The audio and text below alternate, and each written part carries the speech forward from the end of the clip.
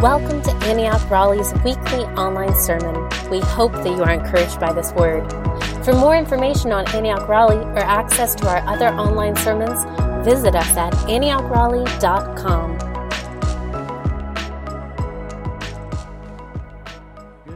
Good morning. All right, folks, we're going to get into the Word. Okay, if you could grab your coffee, grab a seat. We're going to jump into it. It is just such a blessing to see so many of you here. I see a lot of faces, new faces, and just want to welcome you guys here. My name is Ben Wickel. I'm one of the pastors, and if you're new here or just visiting from out of town, if I could boil into really three parts what our church is about. Number one is, like what we sung, we want to live continually in the outrageous love of God, receiving His love, knowing His love, experiencing His love, and out of the abundance of that, we love others. And then loving others, we do what He told us to do. Jesus told us to go make disciples. Those are really the three, if you could boil down what our church is about in those three words, it's to love God, love others, and make disciples. And speaking of making disciples, we've been in a series this summer that we've entitled Called and Commissioned. And we're going to have some incredible people share this morning their stories, their testimonies. And before they jump in, I want to just go over just a couple emphases of what we've been talking about, what we've been highlighting these past several weeks, in case you've missed it, in case you haven't been here. Number one is that we're, as followers of Jesus, we are called to disciple our city, our region, the nations, our nation. Acts 1:8, Jesus says that you will receive the Holy Spirit. You will be empowered by my presence so that you would be a witness of my resurrection in Jerusalem, Judea, Samaria, the ends of the earth. That's the primary reason for the baptism in the Holy Spirit, is that we would bear witness of His resurrection. And we have to own our city. We have to own this city. Like our Jerusalem is Raleigh. That's right. And if you look at the news and you don't like what's happening in your city, that's on us. Like, we got to own it. And that's what we're talking about, is how do we make disciples of Jerusalem? And we see culture transformed when, and this is our second emphasis the past couple weeks, is that we begin to see all of you guys, everyone who calls upon the name of the Lord, you guys are disciple makers. You're in full-time ministry. It's not just me or Pastor Steve doing the full-time ministry. No, every single follower of Jesus is a full-time minister, and every place that you're called to go is a mission field. And when we begin to own that and think like that, then we're going to begin to infiltrate our society and see the kingdom advanced. And that brings us to really our goal for this series, is that you guys would be equipped, envisioned, empowered, whatever you want to call it, to own the vocation that you're in. Now, we all have different vocations, and we've been highlighting different vocations. Last couple of weeks, we've talked about the nations. We've talked about being a dad on Father's Day. Today, it's going to be about business, marketplace, workforce. Next week, we're going to go into the creative industry. A couple weeks, I hope to have some folks come who are experts in healthcare. 1 week, we'll do education. So we're highlighting different vocations, and leaders are going to come up and share their story, because we want you guys to have language and be inspired about what God is doing.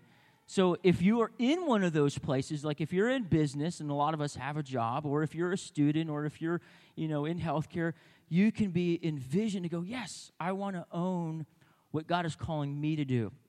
I heard a really good quote this morning. I was reading by a British evangelist, Rodney Smith, once said, there are 5 Gospels: Matthew, Mark, Luke, John, and you. Most people will never read the first 4, but they're going to see our lives. So that brings us to today, and we're highlighting the workforce. Marketplace ministry, it's one of the biggest mission fields. If you think about Most of us have jobs. We work a 9 to 5, or some of us work more than that or less than that. But we spend a lot of time in this place called business or the marketplace. And we got just a really good group of leaders who are doing it. They are full-time marketplace ministers. And I thought this was really cool. If you go back in the book of Acts, 39 out of the 40 supernatural miracles that we see in the book of Acts, 39 out of 40 do not happen in the four walls of the church or the temple. They're in the streets. They're in the marketplace. They're where you guys are going to be. So, got some really cool people up here. And what I'd like to do is I'd like to just start on that end over there and just start with an introduction. I know a lot of you guys know these people up here, but we want to hear your stories, want to hear your testimonies. And I mentioned this last week. When we hear the testimonies of what Jesus is doing in their place, the Bible talks about how hearing the testimony of Jesus, it is a prophetic power that emerges in us to go, ooh, do it in my life too. So that's what this is about. We want to hear the stories. But let's start with you, TJ. I know a lot of people know you guys, but start with you, TJ. Introduce yourself and sort of maybe what some of the ways you serve in this church, but then tell us like what you do for a living, and then we'll go through it with the rest of you guys. Marvelous. Hey, good morning. How you feel? It's good to see you, people of God. My name is Thomas Lee T.J. Johnson. I am espoused to Amanda Johnson. You guys are having another baby, right? And we have a baby on the way. Yeah. If it wasn't meant to be public, it is now. So. And we lead the South Raleigh Garner Community Group, and we are delighted to serve. And I am the CEO and founder and inventor of AgileImmersive.com, and also a Hollywood represented screenwriter. Awesome. We're going to hear more about it in just a second, but let's keep going. You hate to follow that. Wow. Brad Jackson, led Life Group here for 7 years. Also serve as an elder and serve in our healing and deliverance ministry called RTF, which I love. And so, I have 3 businesses currently. They're all contracting businesses. So I run 3 different contracting businesses. It's hard to follow both of you.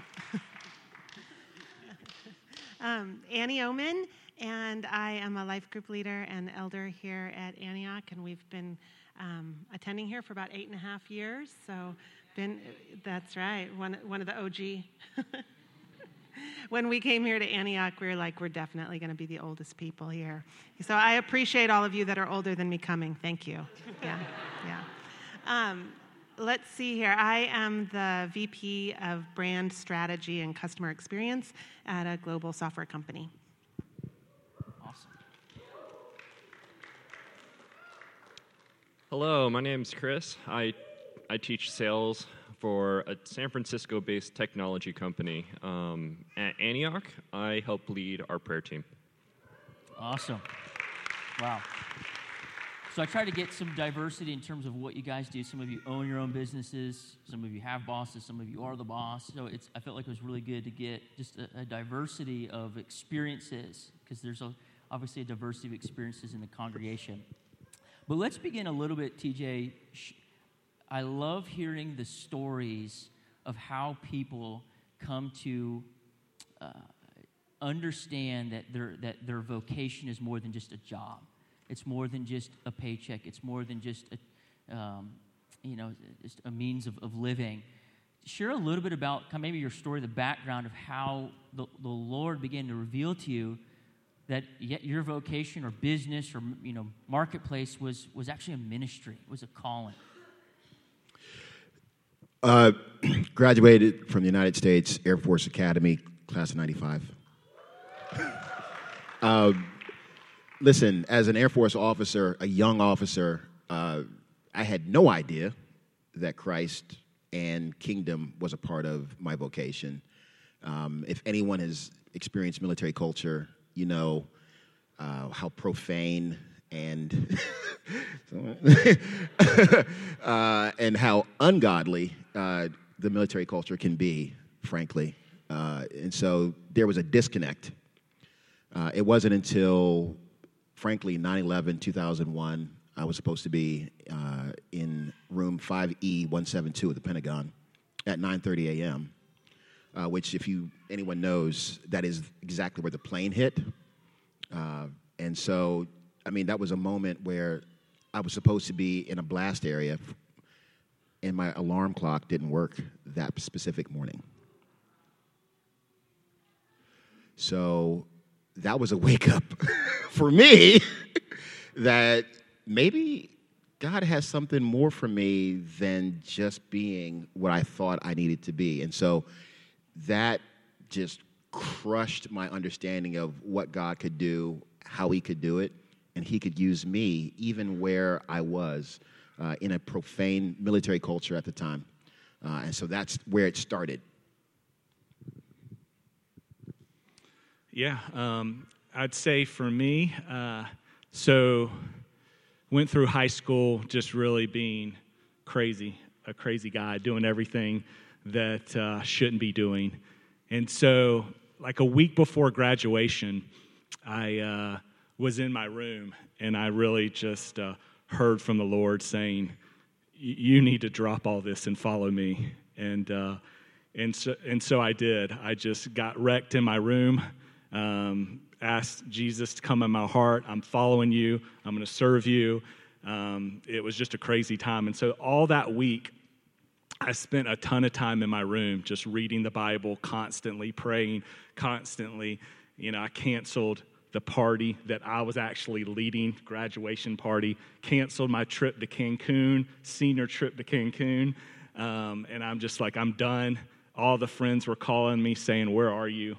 You know, what are you doing? And so in that time, other than that call from the Lord of salvation, was the first time I heard from the Lord was this. And I think it's important for me to read it because I heard a Tony Evans actually say, he's awesome, I listen to him a lot. He said he ordains a lot of ministers in his church and a lot of places. And he says a lot of times when they come, they tell you what they know, tell you, I guess, defend their dissertation, whatever that's called. And so, but he doesn't really ask those questions. The one thing he asks is, why are you called? Who called you? Why are you called? He makes them tell them how they are called because that really sustains you.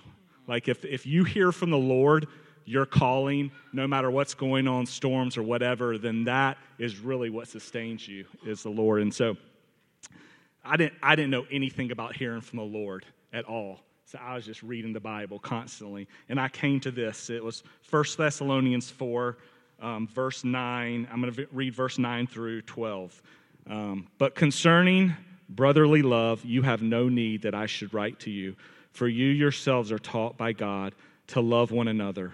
And indeed, you do so toward all the brethren who are in Macedonia. But we urge you, brethren, that you increase more and more, that you also aspire to lead a quiet life, to mind your own business, and to work with your own hands as we commanded you, that you may walk properly toward those who are outside, and that you may lack nothing. And so when that verse 11 came, I started shaking. I started crying. I was like, I know that this is from the Lord. I don't know what his voice sounds like, but I know it's from the Lord. And so it was a call to business.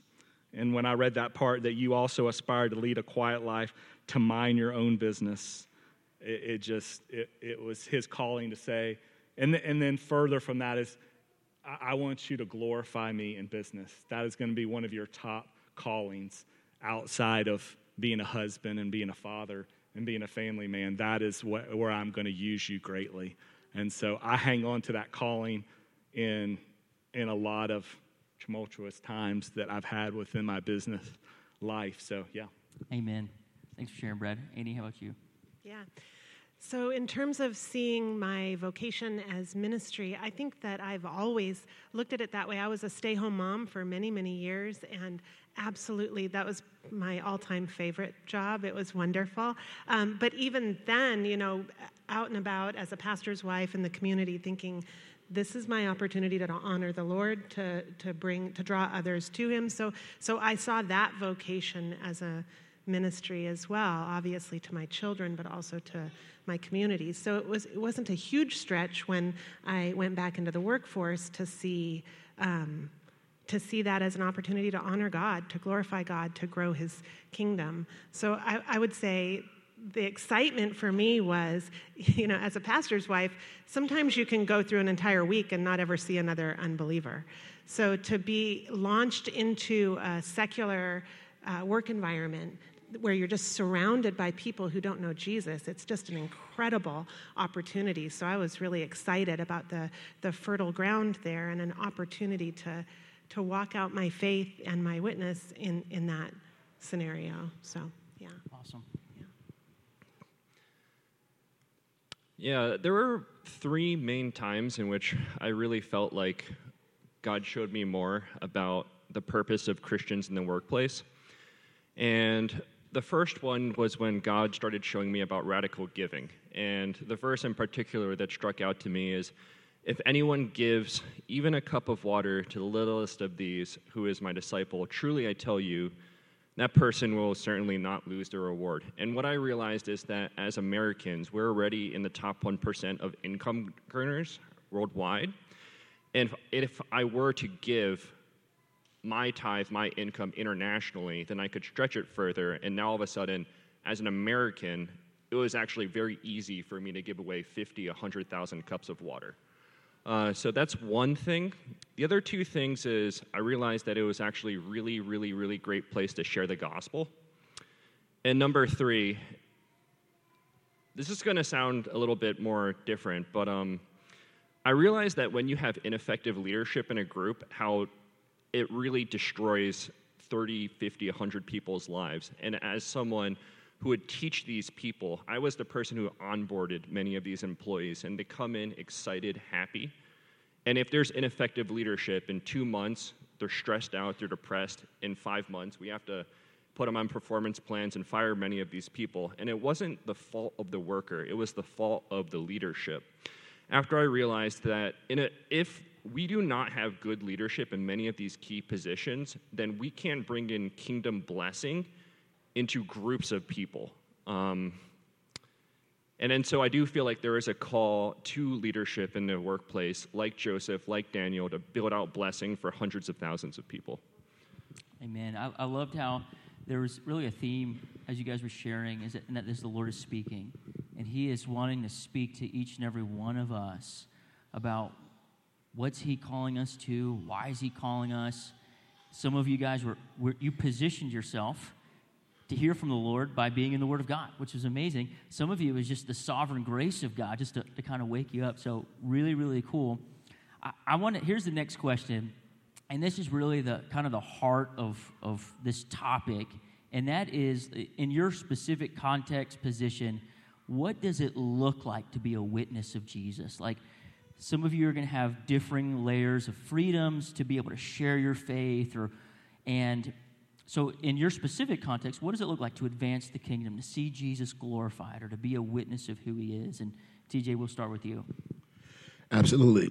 So as an entrepreneur, my current businesses are not, my current business success was not how I started, 15 years ago. So I had years, like 7 years of failure, living under the poverty level, homeless, broke, disgusted, busted, fill in the blank.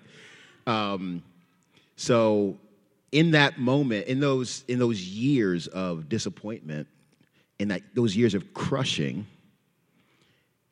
Jesus Christ was forming His mind in me. And so 1 Corinthians 2:9 says, no eye has seen, no ear has heard, no human mind has conceived the things God has prepared for those who love him.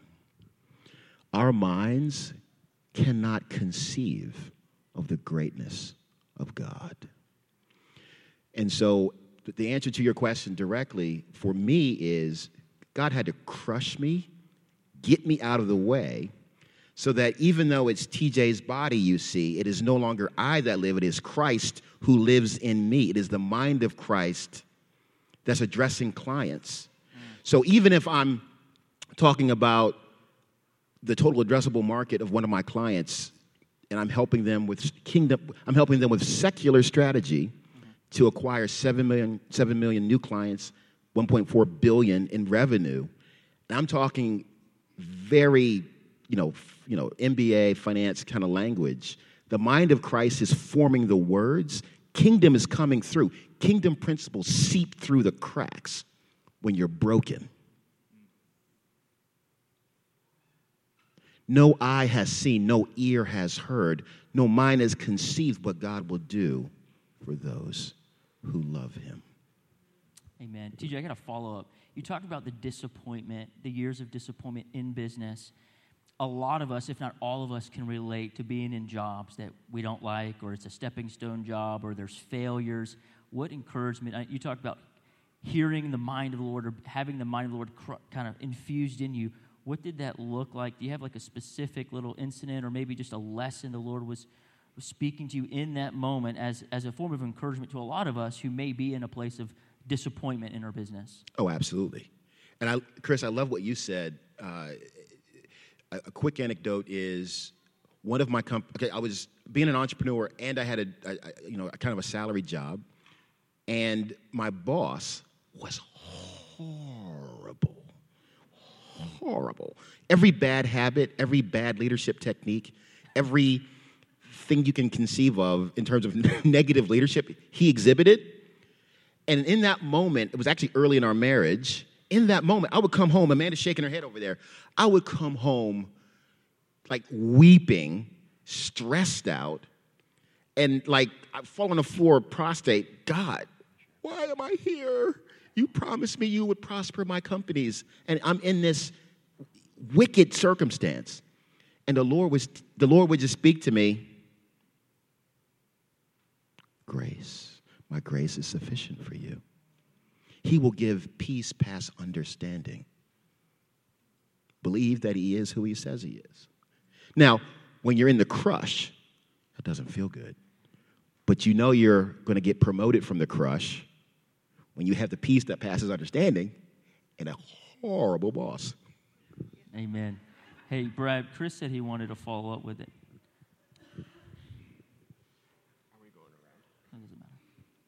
I just wanted to tack on that God crushed me too.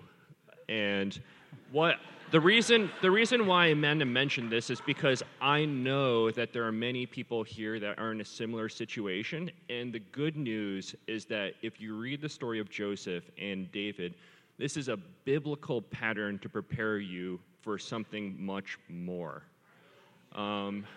So I just wanted to tack on that. For around 7 years, I had bosses that would bring me into their office and just yell at me for an hour for no reason and just absolutely hysterical things. But I realized what God was doing. And because I realized what God was doing, I had hope, and I realized he was preparing me for something else. Brad, did you want to tack on? I think he wants to answer the question. But yeah. Sure, yeah. That's good, Chris. Yeah, that's good stuff. Yeah, I mean, if you look at David, you look at Abraham, you look at all the people of faith. I think David, when he was prophesied over that he was going to be king, that was 15 years until he became king, and you all know what David went through. I mean, that was horrible. That doesn't even compare to anything I've been through. I mean, it's crazy. But then, Abraham, right? It was 25 years. He was 75 years old, promised to be a father of many nations, and he did not, get Isaac until he was 100 years old. So 25 years from the promise. And what did Abraham go through? Abraham went through crushing his identity in the promise, right? Like when you get a promise from God, he has to carry you from your identity is not in the promise or the calling or anything except for him.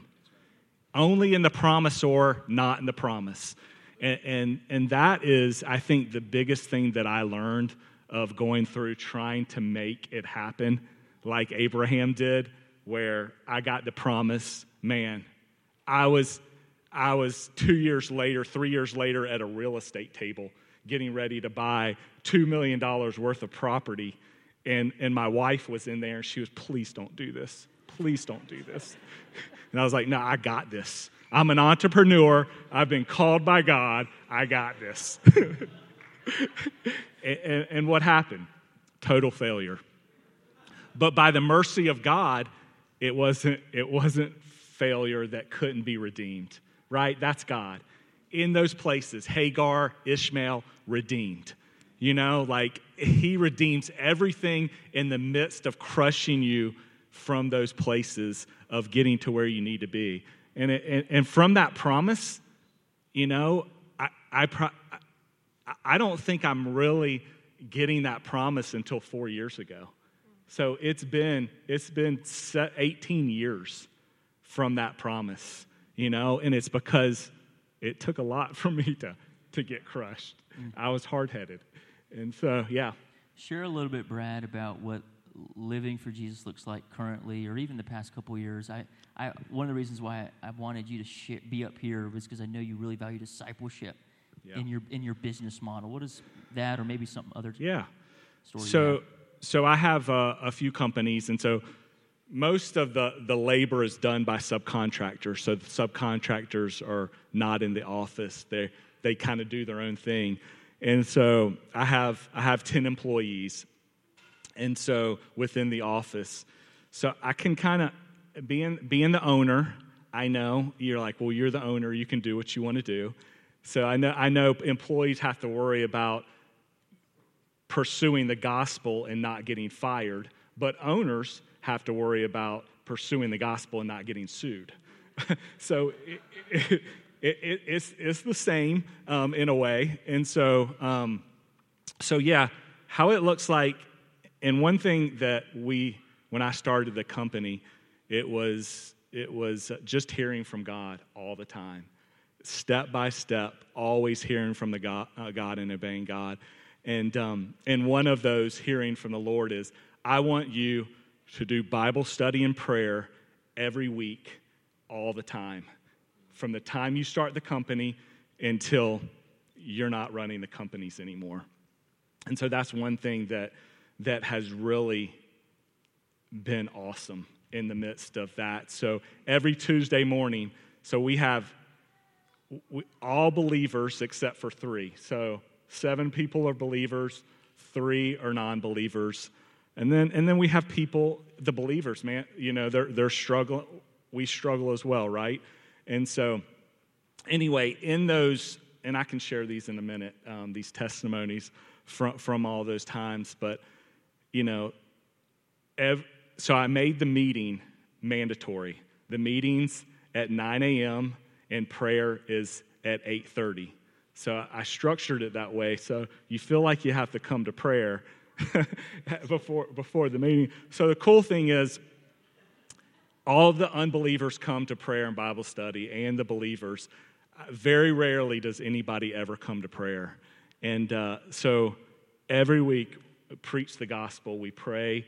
We ask for prayer requests. We have unbelievers asking for their wives to get jobs, for their children to be changed, for all these different kinds of things. And we lay hands on people, and we pray and preach the gospel every week during that time. Amen. Amen. Now, Annie and Chris, both of you are not business owners, so you're going to give us a unique perspective of what it looks like to be a witness of Jesus in your workplace. Sure. Yeah, and I just tie back to part of the earlier conversation. I think about the word favor. You and I were talking about that, and I feel like the Lord has given me a unique favor over the last 15 years or so in my business opportunities. But, if you look at Mary, and she's called favored one, right? And that favor is also hard, really hard. There's times of deep humility, times of confusion of what is God doing, but it's all part of his favor. So I think, that crushing doesn't mean he didn't have favor on us. That dealing with a difficult boss, it isn't a sign of not having favor. It's all part of the working out of his favor. And I think that a lot of Jesus's politics, you don't necessarily think that those are things that are going to get you ahead at work, and yet they actually really are. If you really look at what kind of a leader Jesus is, he was bold to share truth when he needed to share truth. He was not worried about his own physical outcome when he shared the truth.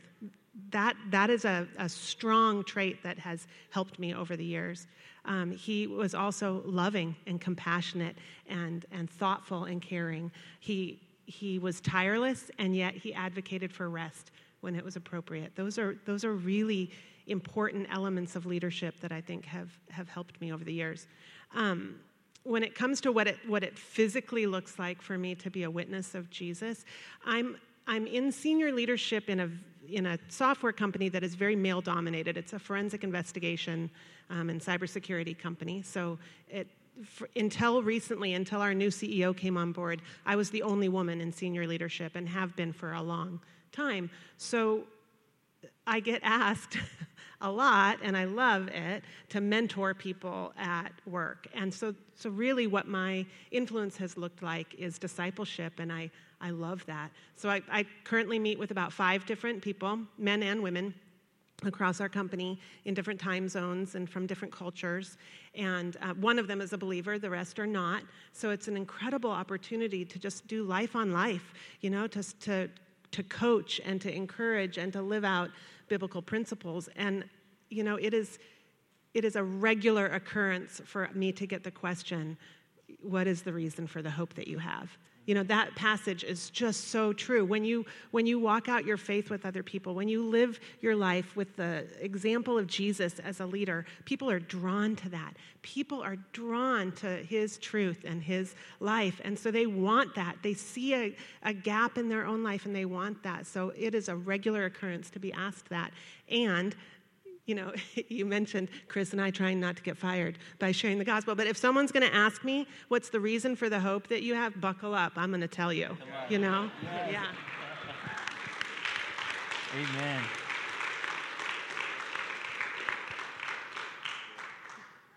Yeah, there's a quote by someone named Howard Hendricks, who was he was on staff at Dallas Theological Seminary. And one of the things that he said is, I'm a full-time preacher. That's my job. If I go to someone and I want to connect with them, then immediately they're a little bit at a defensive because they know that my job is I'm a professional Christian. And one of the things that he said is, you actually, as someone in the workplace, you have an advantage. And the reason why is because you can come to them as a peer. Right? So my last 4 jobs have all been in some capacity involved with teaching salespeople. And one of the things that I really wondered about is, Lord, why do you want me to learn these sales skills?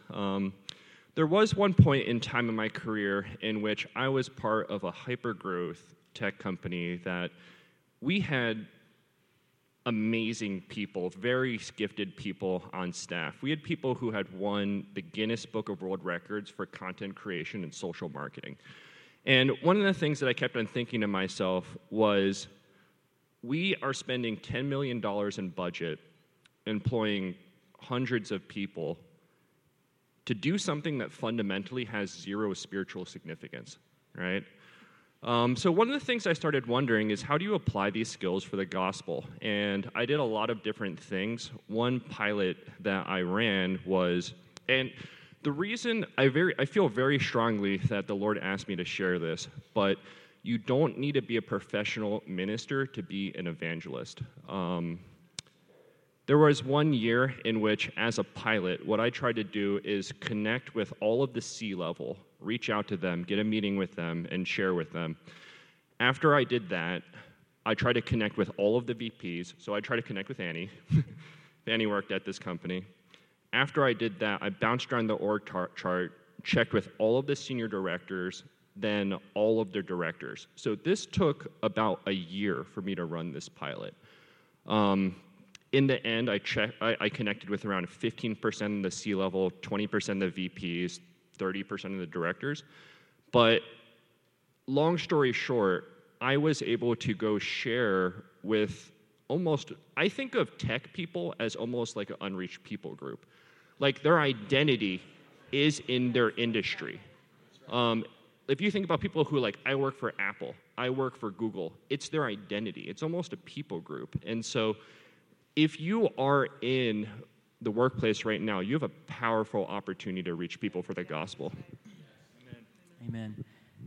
I want to make sure we have time to at least hear from one powerful story or maybe a lesson that of encouragement you want to pass along to us as a congregation. So either a powerful story, testimony, or kind of like a life lesson for emerging or current business folks. I want to encourage you. I feel like we in our Antioch community, I feel like we almost want to package Jesus. We want our lives to look clean and neat, and everything lines up, so that people, when we do share the gospel, it all makes sense. And my encouragement to you is don't package Jesus. Let the truth of your brokenness, what goes wrong, what isn't right, the disease, the hurt, the pain, let the people that you're sharing the gospel with see the truth of your brokenness. And despite your brokenness, Christ is your love and your Redeemer. Because that's what people who don't know Jesus need. Thanks. That's really good, TJ.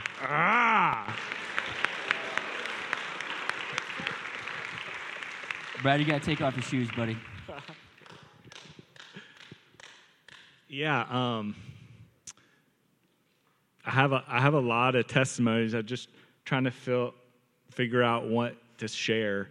So I guess I'll share this one because it's kind of one of the latest ones that was kind of powerful. So in January, late January, I hired a new salesperson. So this guy came on. He had not been to church ever. He had not opened his Bible ever. He didn't know anything. And in America, you really think well, you've been to church once maybe, or you've opened the Bible or whatever. I mean, I think he only knew of David and Goliath, basically, the story. And so, anyway, he's coming to prayer the first few weeks. He's not saying anything. He's just listening. I can see him listening. And then I take him on a training trip, a sales training trip to Ohio. So it's just me and him. We fly to Ohio. We rent a car. We get in the car. We're talking about different stuff, but then I'm like, okay, he asked me, so I've never been in a company that does prayer and Bible study. What's that all about? And so I get to share my testimony with him.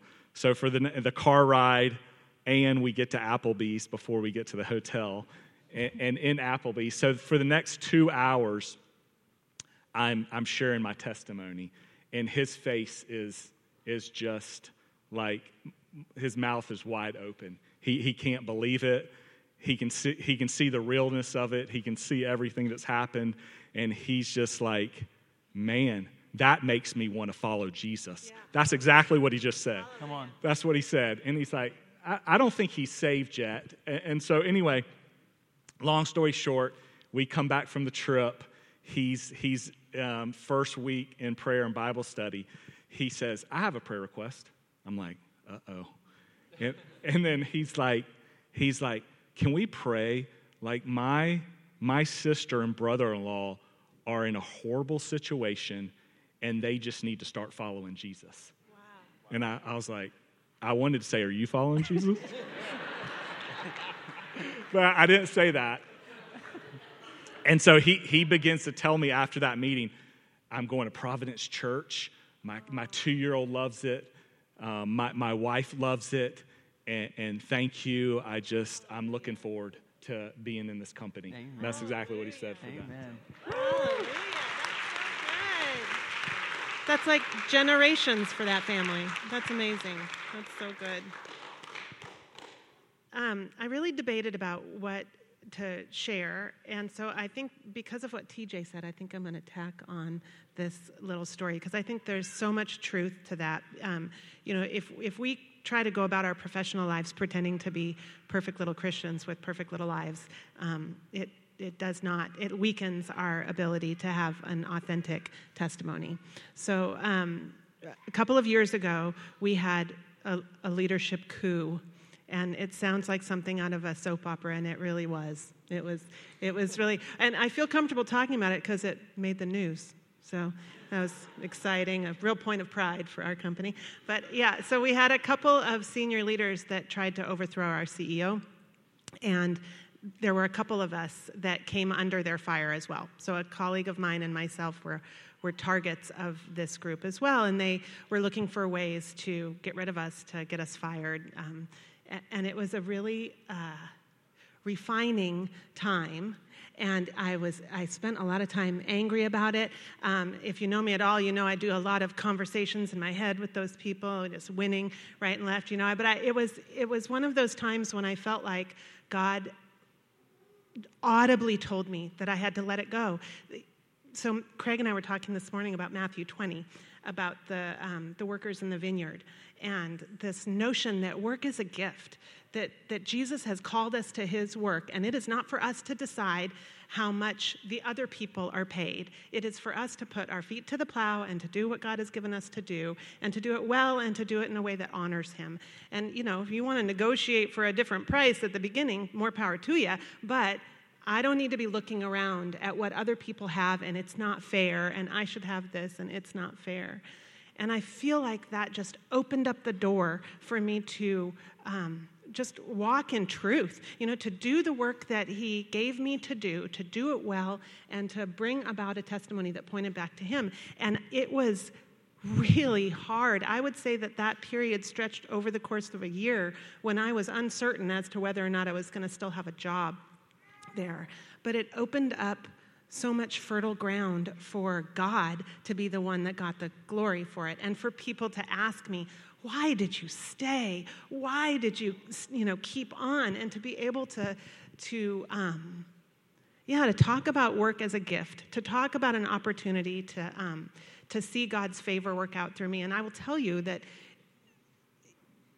that testimony, that ability to just grind it out, to be who God made me to be no matter what happened, has given me so much favor now. It's sort of like that whole, 25 years, 20 years, whatever.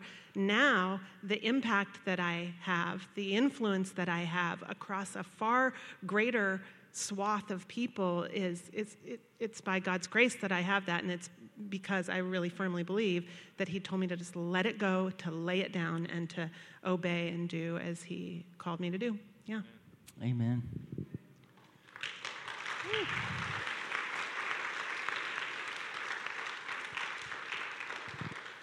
Never been part of a leadership coup, but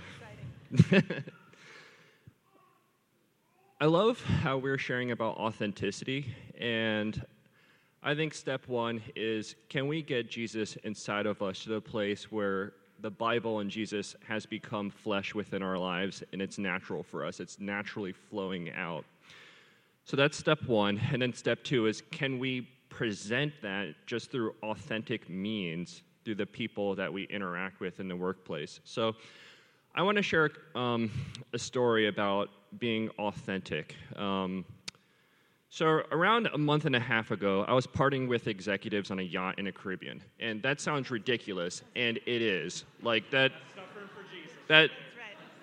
That's So. right. Somebody's got to do it. So the story behind this is when you go to an event like this and you're an executive, people are trying to curry your favor the entire time. They're trying to get, and the executives can tell, right, that like you're blowing smoke up, and so I should have said a different phrase, but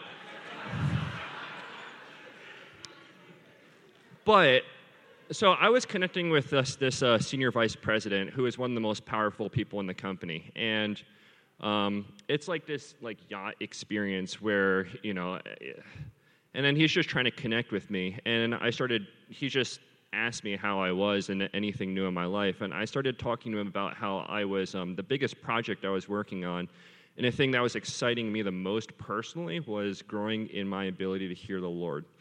And I started sharing with him about how I had experienced a lot of trauma in my life and how that had forced me to really understand what God's perspective was on some of the things that I was experiencing, and how I had spent months and months and months trying to hone and learn this skill.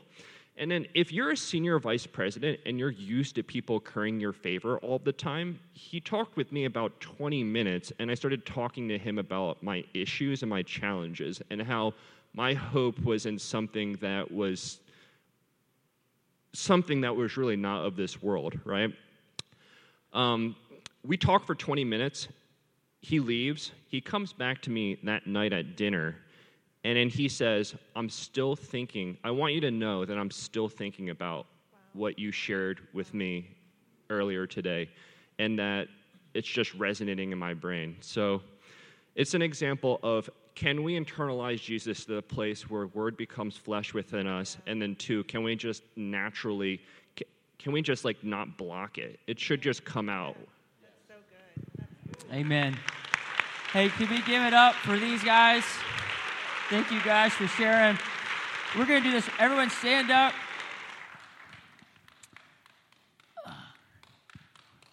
Yeah, our worship team we're going to wrap things up.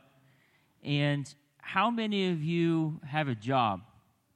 Okay, so we're going to commission just about every one of you this morning in the marketplace. And I want to ask that if you're on the panel, please stay up front. I want to have you guys pray for people. And, of course, if you're an elder, we'd love to have you come pray for others as well. But we're going to wrap things up by just offering up an invitation to receive prayer for empowerment in the workplace. And all of us really raised our hands. So you can stay where you're at or you can come to the front.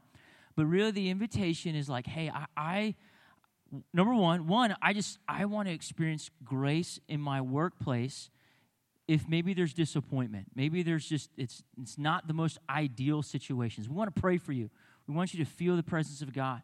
But secondly, you heard from these people some of the consecration, how they dedicated their job. So you may be here and going, I've never thought like that. I've never viewed my job as a ministry, and I just want to commit that to the Lord. I want to consecrate that to the Lord, and we want to pray for you. We want to bless you. And then lastly, there's really an invitation to hear the word of the Lord. If there was one emphasis that I kept hearing from each of these four people, is that the word of God was hidden in their hearts. I mean, it was just oozing out of you guys. It was David this, Abraham that, Mary this, and quoting the scriptures. And we just want to pray over you. Maybe it's a word of the Lord, because you're going to need the word of the Lord if you're in that crushing season. You're going to need the word of the Lord if you're in a situation where your boss is yelling at you. So what we're going to do right now, guys, I just want to invite, if you want prayer for any of that right now, I just want to invite you to come to the front. Our panel, some of our leaders, they just want to bless you. They want to lay hands on you guys. They want to minister to you. And we want to see you commissioned. this morning. We want you to own your ministry, own your vocation for the glory of God. Amen. Let's worship.